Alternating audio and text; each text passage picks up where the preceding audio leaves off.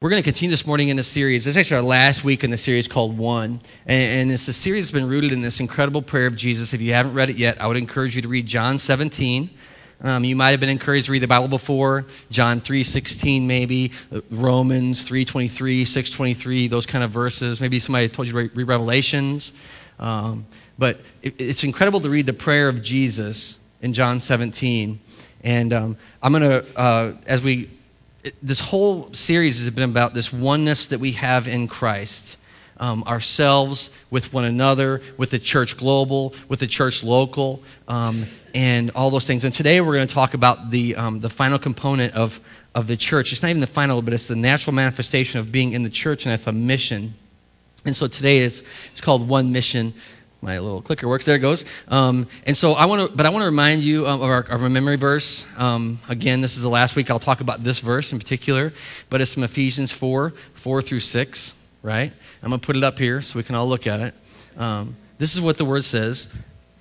There is one body and one spirit, just as you were called to one hope when you were called. That's interesting.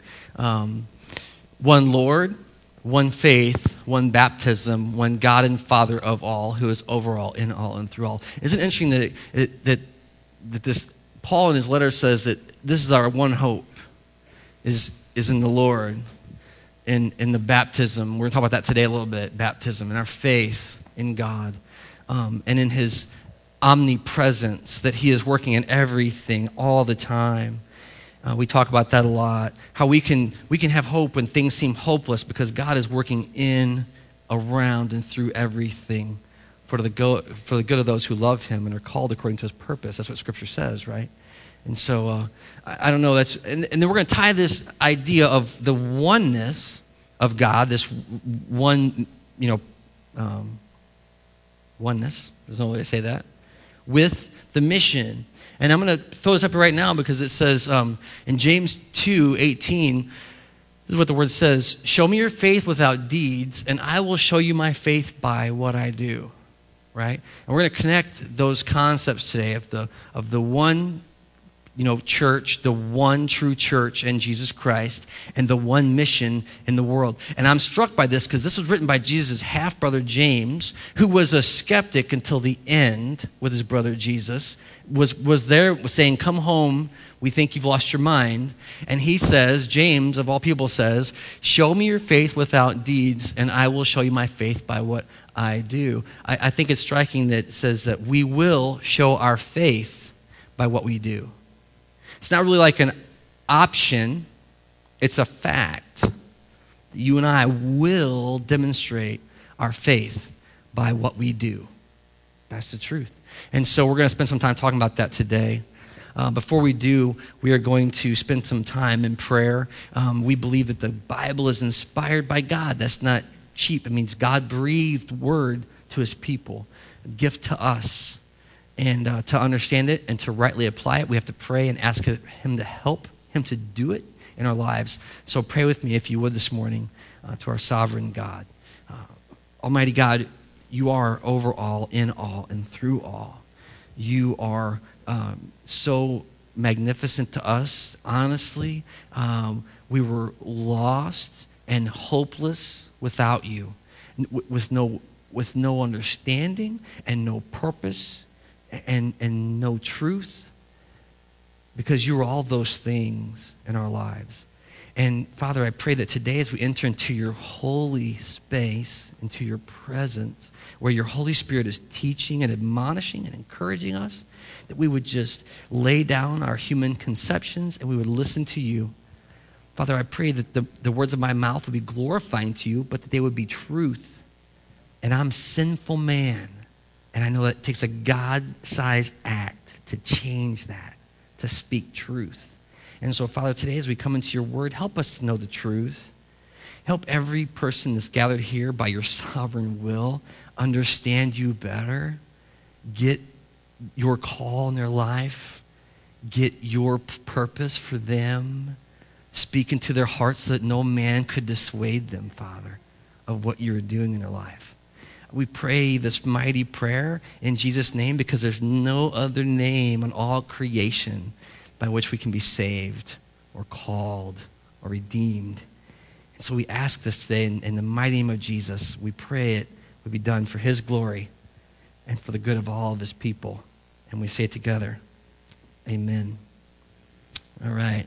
We always pray before we get into Scripture because we need God to help us understand it, all right? We're going to start in John 17. Again, I told you, I encourage you to read it. But we're going to start in John 17. And we're going to back up. Now, we spent all of our time talking in John 20 through 26 in the series.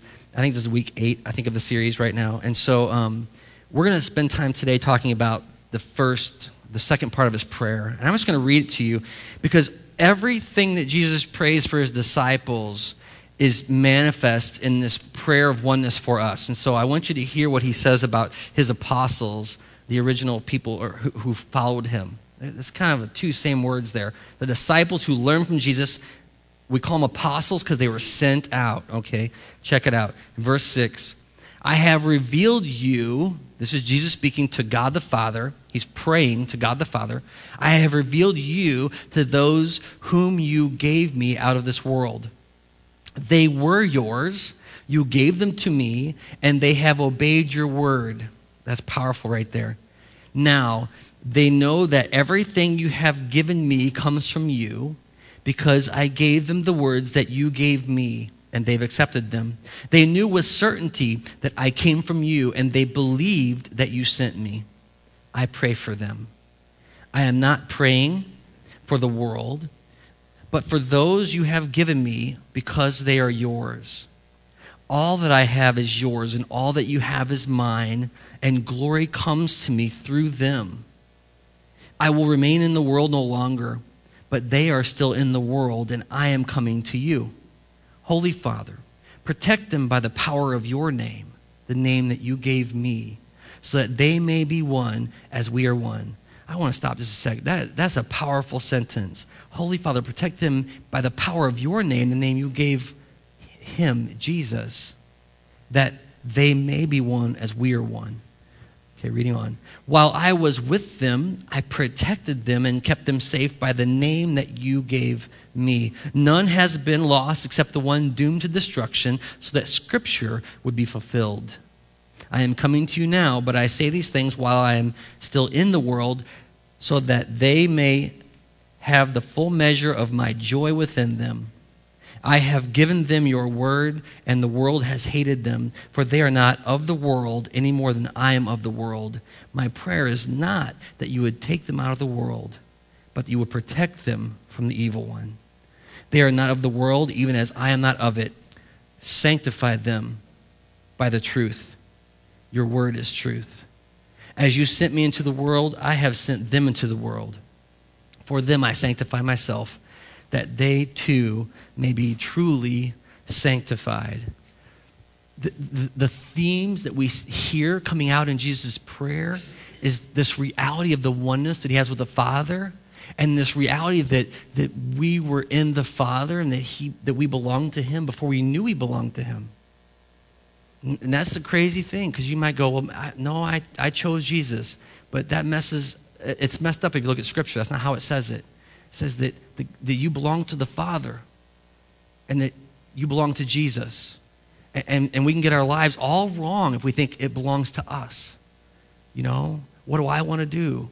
Because it belongs to God. It says there that they belong to you, and all that I have is yours. All you have is mine. And then he says this incredible thing. And by the way, he says sanctify them. There's so much stuff in there. I can't talk about all that today, but, sanctify them by the truth. Your word is truth. I mean, the Scripture is a gift to us. We're going to talk today about how we live it out. That's what our mission is, how we live it out together. But then he says this, I am sending them out just as you sent me out.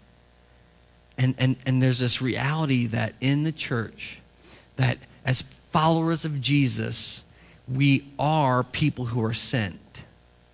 We're people who are sent.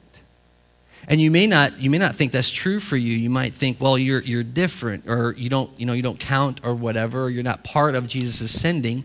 But it says that all who belong to him, he's sending. All who belong to the Father that he's revealed truth to, he's sending. And many times we'll think of being sent out. We've talked here at Family Bible Church. We have a couple of mission teams this summer going to foreign lands to proclaim the good news of Jesus Christ. Praise God for that. And we think of that as sending people out. You might have been part of a team like that before. Maybe you supported someone who's gone off to foreign lands to share the gospel, and you think, man, they are missionaries. They've been sent out into the world. But today we hear in Jesus' prayer for oneness that we are all sent out into the world, that we have one mission in Jesus. And no matter if that sending is being sent to the the farthest stretches of the earth, or that sending is to being sent to your own backyard, you are sent by God. Maybe into your family, you are sent by God. You're an ambassador. We talked about that before. Ambassadors for Christ, that we are being sent out. As a matter of fact, the truth is that Jesus is in the business of sending others out. If you read your Bible, and I hope you do, you will see in his own ministry, when people started coming to him and saying, Jesus, heal us, Jesus, fix us, Jesus, save us, he started sending out those who were learning from him how to do this. You'll remember the stories, right? He sent out 12. He sent out 72. He sends people out today. And there's this natural flow of Jesus' ministry where you come to him, you realize who he is, and then he turns you around and sends you out into the world. Do you think it's incredible that in his prayer to the Father, he didn't say, Lord, take them all with me right now? I mean, if you're a disciple and you're with Jesus and Jesus is your only bet for salvation, he says, I'm leaving. Don't you think you would say, hey, me too, Jesus, take me? I think John would, right? John would be like, I'm the one you really love. Leave these guys, take me. Peter, I got out of the boat, take me. Right? Thomas in the back corner, I don't even hardly believe, take me. Don't leave me here. I'm doomed without you. Isn't it incredible that Jesus said in his prayer, I'm not taking them out of the world. That's not even my prayer for them. My prayer for them is in this world you protect them from the evil one, because they're being sent out into this world. I think it's true for you and for me today. The same deal. So here's the thing. The second is this. We're being sent out. That's true. But we're being sent out on one mission. And this begins to, again, illustrate how we can celebrate all that God is doing in all the world, because it's so much bigger than us. It's so much bigger than any one of us, or even any gathering of us, okay? And so I'm going to ask you to turn, if you would, we're going to get this entire mission. You know we're probably going here. We're going to go to Matthew chapter 28. This is the very final chapter of the Gospel of Matthew, the good news of Jesus, according to Matthew.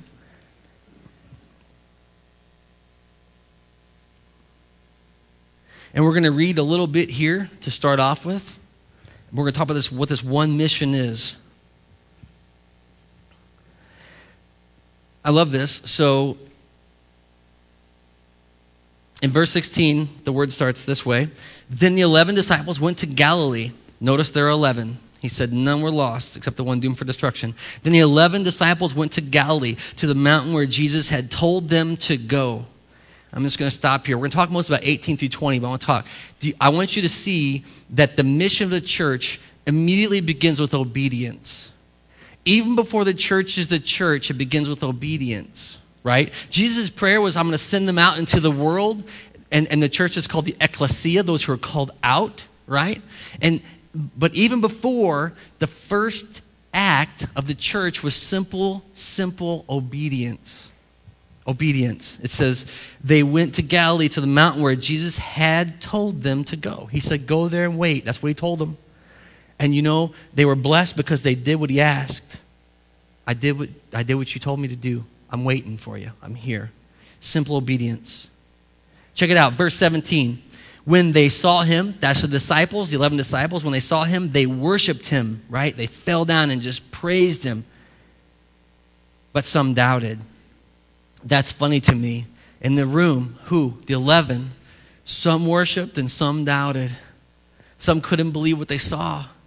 Some struggled to understand the resurrection. Some struggled to understand what had happened on the cross. They were all over. I love it because what we're going to hear today is this one mission from God is applying to all his people. And you might go, man, I don't have faith like that guy has or that lady has, or I don't have the lifestyle that person has, and yet God says, no, you're in the room with me. You're my people. You belong to me. Remember Jesus' prayer. We are one in Christ. He says, you are mine. Okay? So when they saw him, they worshiped him, but some doubted. Check it out. I love that. We can read that so like negatively, but some doubted, like it's a backhanded comment, but it's just in there. It just is. Some doubted it, right? We're going to talk about that a little bit. Then Jesus came to them and said, all authority in heaven and on earth is given to me. Therefore, go and make disciples of all nations, baptizing in the name of the Father, Son, and the Holy Spirit, and teaching them to obey everything that I've commanded you. And surely I am with you always to the very end of the age. So as we get in, I want you to see three things. The first is that it starts with simple obedience. Being the church starts with simple obedience, and it's a person at a time. Any one of those 11 could have not been obedient and not been there and missed it, and missed what God had for them. And so it starts with each one of us, okay? And the second thing is that no matter where you're at in the faith spectrum, you're included if God is commanding you to do something. He's saying, do it. You show up and you do it. And you trust that he's going to do what he says he's going to do. But the third thing is this idea that all these things are wrapped in the sufficiency of Jesus Christ. Did you see it?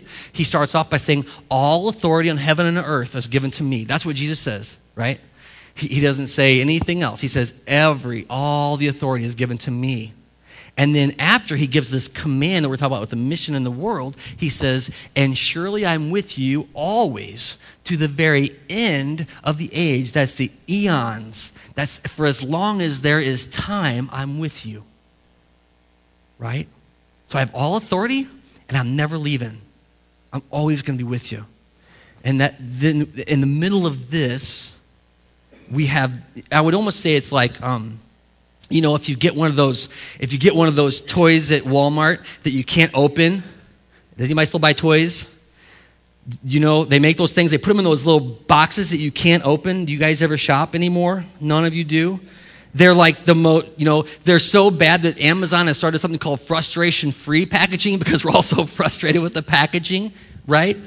If you can imagine that plastic case, that encapsulation, that sealing, that permanent binding, that's what Jesus is over his mission in the world. All authority is given to him, and he's never going to leave us. And so we're encapsulated in that promise. We're living inside of that space with him as God's people. And that's where we find our mission in this life. That's where we find it. And I'll just leave it there, but you see what I'm saying, okay? So there's one mission that we're sent on. What is that mission? We're going to look at verse 19 now for a few minutes here. And the first is this, to make him disciples, okay? 19, therefore, because I have all authority, for this reason, because of that, go and make disciples of all nations. We've talked before, we've talked for years in here about it means making learners of Jesus, but it means also making obeyers of Jesus, right? How do you learn something if you don't test it? How do you learn something if you don't try it? What's the good of all the education you've gotten if you never put it to work? It's useless to you, right? And here he says, go and make disciples of all nations. But I had this awkward thing because I thought, okay, go make disciples of all nations of whom, right? Is he saying to the 11, go make disciples of yourselves? Go into all the nations and proclaim yourself? And I would say no. Why? It's encapsulated in his promise. It's not about us at all. And it's certainly not about anyone following me or you somewhere. It's about following Jesus. And so we're called to go and make him disciples. Or how would you say that properly? Go and make his disciples? Because God does the work. He makes disciples. But we're called to the task and our mission. Go and make people who are obedient to Jesus. Go and make people who are worshiping Jesus. Go and make people who are submitting to Jesus. That's what we're called to do. It's a striking thing. I'll just say that we get this wrong a lot. I mean, I said earlier, we're sinful. I'm a sinful man. You're a sinful woman. You're a sinful man. We're sinful people, and we get in the way. And we start thinking it's about us and not about Jesus and God and what he's doing in his redemption and his holy throne, this big picture of his redemption in the world. And so we get afraid and we chicken out on making people disciples of Jesus, and we kind of make them disciples of us. Let me explain a little bit how this has worked in the past. People would go into a foreign country with the gospel, and they would leave having people that looked more like us than Jesus. Like they would go to a foreign country and they would say, "Oh my gosh, you're naked. Put on some clothes. Oh my gosh, you're wearing a, I don't know what. Right? Would you wear a loincloth, Brian? Okay, so that would be awkward. Put on a suit and tie, man. Oh my gosh, you're walking on dirt roads. Drive a car. Oh my gosh, you don't have air conditioning. How can you live like that, right?" And we end up making disciples of us and not of Jesus. But the call is to make disciples of Jesus, to celebrate what God is doing, to want to see people free in Christ, not bound by our habits and sinful behavior, our traps. It's been done wrong. And I'm convinced that any of us can fall into it. I mean, I can fall into it. You can fall into it. I'll love you as long as you're like me. But that's not the gospel. The gospel is, I love you, and you ought to be like Jesus. And that's uncomfortable. That's uncomfortable. But we're called to make disciples of him. For him. That's a tough one. You know what I'm saying, right? Jesus learners. Jesus followers. Not of us. Because we're not worth it. We're not worth it. That's the bottom line. We aren't worthy of being followed. We aren't worthy of being worshiped. We aren't worthy of his honor or his praise. Because all authority has been given to Jesus, go and make disciples of all nations. How do you do this then? Practically. I'm going to talk about it in a minute. How do we make disciples of all nations? The next thing is that we immerse others in his name. Some of us have some faith legacy here, and I talked about baptism. It says baptizing them in the name of the Father and the Son and the Holy Spirit. Maybe you were raised in a church where you said the Father and the Son and the Holy Spirit. Anybody do that growing up? Maybe you had water that you put your hand in, and you had Father, Son, and the Holy Spirit, the baptismal water, right? Maybe you drank it. No, you didn't drink it, did you? None of you did that. When my kids were little, we told this story, but my kids wanted to pray at night, but they wanted a bowl of water in their room. We're like, why? And they go, that's we have to pray that way, right? Baptizing in the name of the Father and the Son and the Holy Spirit is in the name of God. Jesus' prayer says what? By the name you gave me, make them holy. By the name you gave me, unite them, right? Baptizing means just to immerse them over and over again. I said a few of us have a shared faith history here. A great friend and leader and mentor of mine talked about how it's soaking someone to the point that they begin to lose their form. They begin to be reshaped in Jesus. Have you sat in the tub too long? You get wilty, right? You swim too long? That's how we should be with Jesus. Matter of fact, that's how we should be around others in Jesus' name. Making disciples of all nations, how do you do it? Do you show up and do you give them a list of rules? Here's what you got to do. Here's what you don't got to do. And this is what you ought to look like. This is how you ought to dress. This is how you should speak. Or do you show up and do you bathe them in the glory of Jesus Christ? Right? Do you just wash them in the Word? You just celebrate. You're so beautiful. Do you know who you are? Do you know who made you? Do you know who you look like? You look like Jesus. And you bathe them in this glorious story, and they're immersed, and they go, I thought I was broken and sinful. Yeah, you are, but in Christ, you're all complete. You're surrounded in glory. Baptizing, it means more than getting people wet. Believers' baptism is beautiful, and for people who decide to follow Jesus and they want to proclaim that decision, and they're baptized and we lay them down in the water and they're raised to new life and the sins are washed away and they're free from their sins. I recently saw a brother that was baptized. And he said when he came out of the water, the weight of the world was gone. But that's not the water, that's God. That's what God's doing in his life.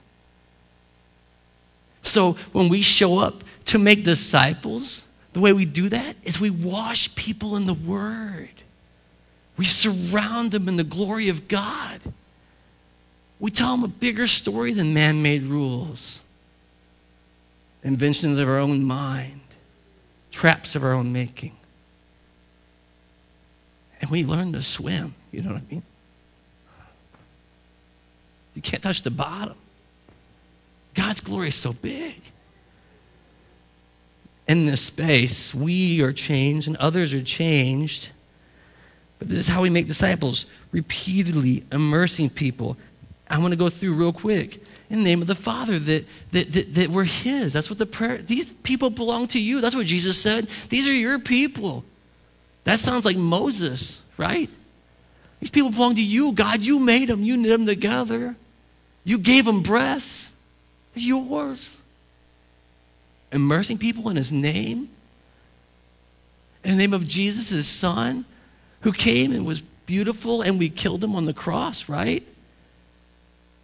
Immerse him in the gospel narrative of our sin and brokenness, but his perfect redemption. You will be completely restored in Christ. Not saved so you can fake it the rest of your life, around Christians and give the right answers, so that you can be completely redeemed. Baptizing in Jesus' name, the gospel. Jesus, Jesus, Jesus. That's what we say to people. There's no other name by which you can be saved. Baptizing in the Holy Spirit. Anointing others in the name of the Holy Spirit. Praying over others in the name of the Holy Spirit. I mean, do you understand the power that God has given us?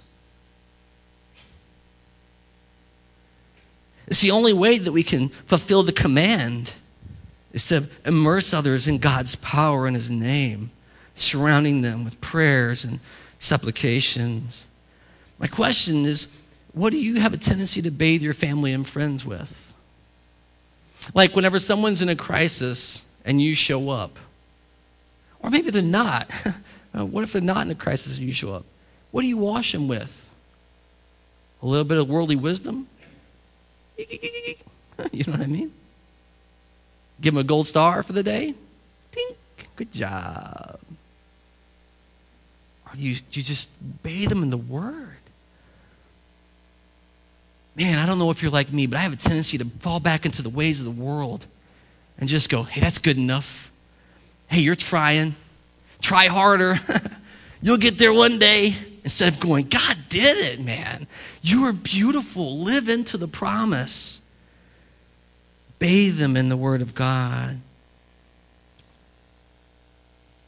I wonder when we leave, boy, this is tough.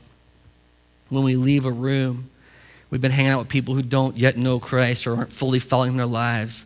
When we leave the room, what's it feel like to them? Do they feel cleaner or do they feel dirtier? What's the taste? Is it, oh, that's gross. Get it off my tongue? Or is it like, wow, that was good. Wow. I want more of that. Because as the people of the sovereign God, we should be the people when we leave, the people who go, we want more of that. Not, get it off my tongue, people.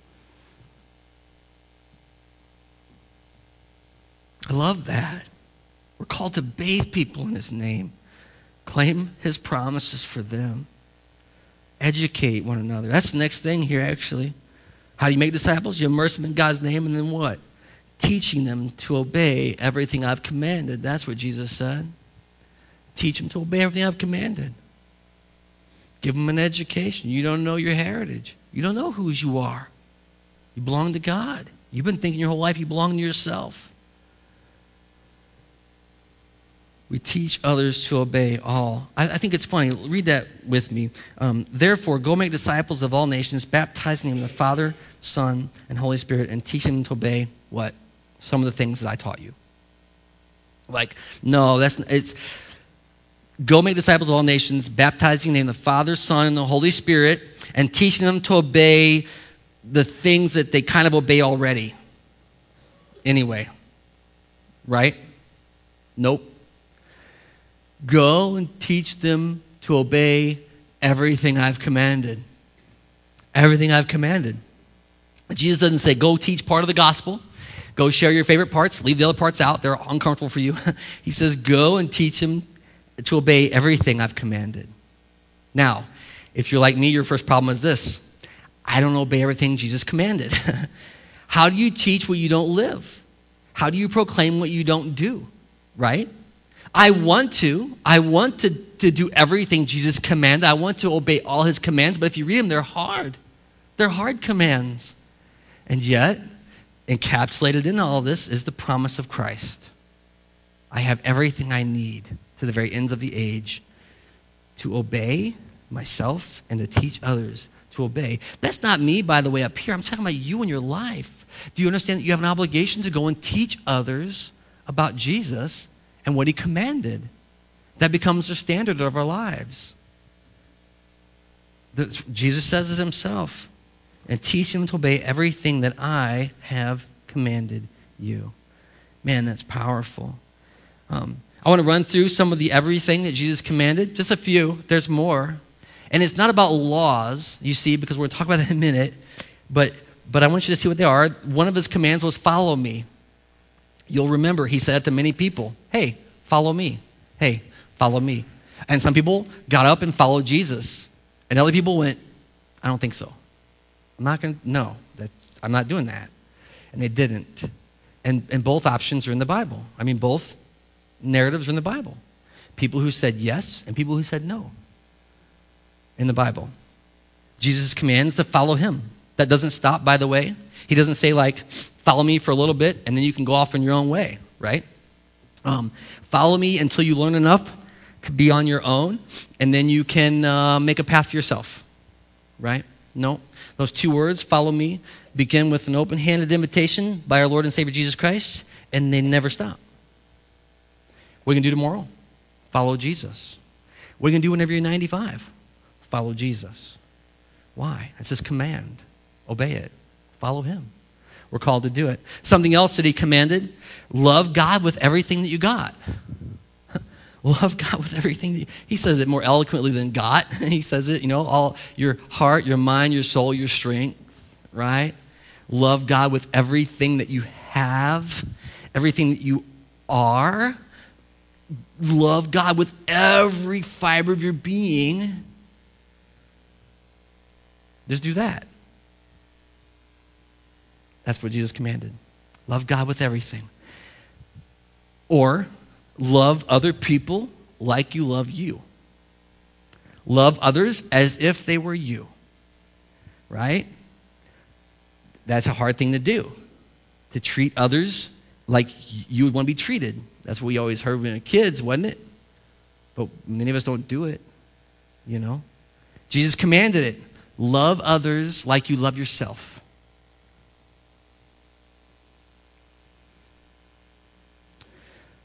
Another command that he gave. I love this. There's more. I'm skipping over a bunch, so don't be mad at me about that. Look them up. There's tons of things. Jesus said, just do this. Do this. Hard things we ought to do. We ought to teach, and we ought to do ourselves. He says this, stop doubting and believe. I love that. That was the Thomas, by the way, in the back of the room. I'll believe it when I see it guy, right? I love Jesus' compassion. He shows Thomas, and he says this, now, Thomas, stop doubting and believe. Maybe you're a doubting Thomas. Maybe you're the one of those that some doubted. And you're like, I'll believe it when I see it. Well, guess what? When God shows it to you, command is, now, stop doubting and believe. Stop doubting and believe. Jesus commanded that. How many times are we stuck in those things? We aren't able to do them. We can't teach others to do things that we don't do ourselves. The best model we have is to obey his commands ourselves. How do you make disciples? You're obedient. How do you teach others to be obedient? You're obedient. That's what we're called to do. And it's not about a degree. It's not about the study you've done. It's not about all the good work you've done in your life. It's about this promise that we have in Jesus Christ, that in spite of all of our flaws, he's enough. He's enough. And he's sending us into the world to make disciples. That's what we're called to do. Be obedient. All right? Now the last thing for today and the series. So what we're called to do, teaching and obeying all his commands, right? And living out Scripture together. And for this one, we're going to turn to James. I told you his half-brother who was a doubter.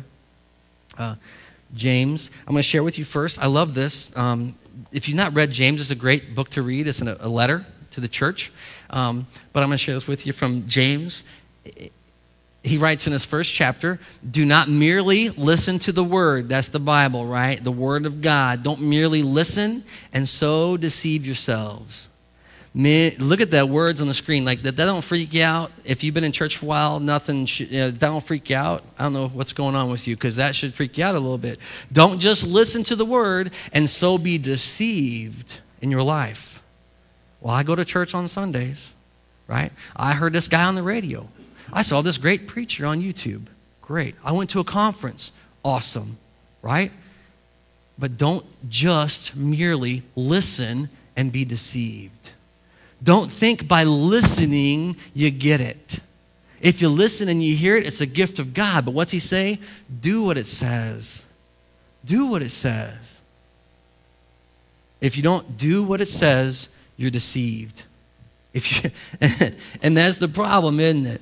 Like in church world, we read it and we don't do it. The Bible says if we do that, we're deceived. Turn with me, if you would, to James chapter 2, just 2 verses.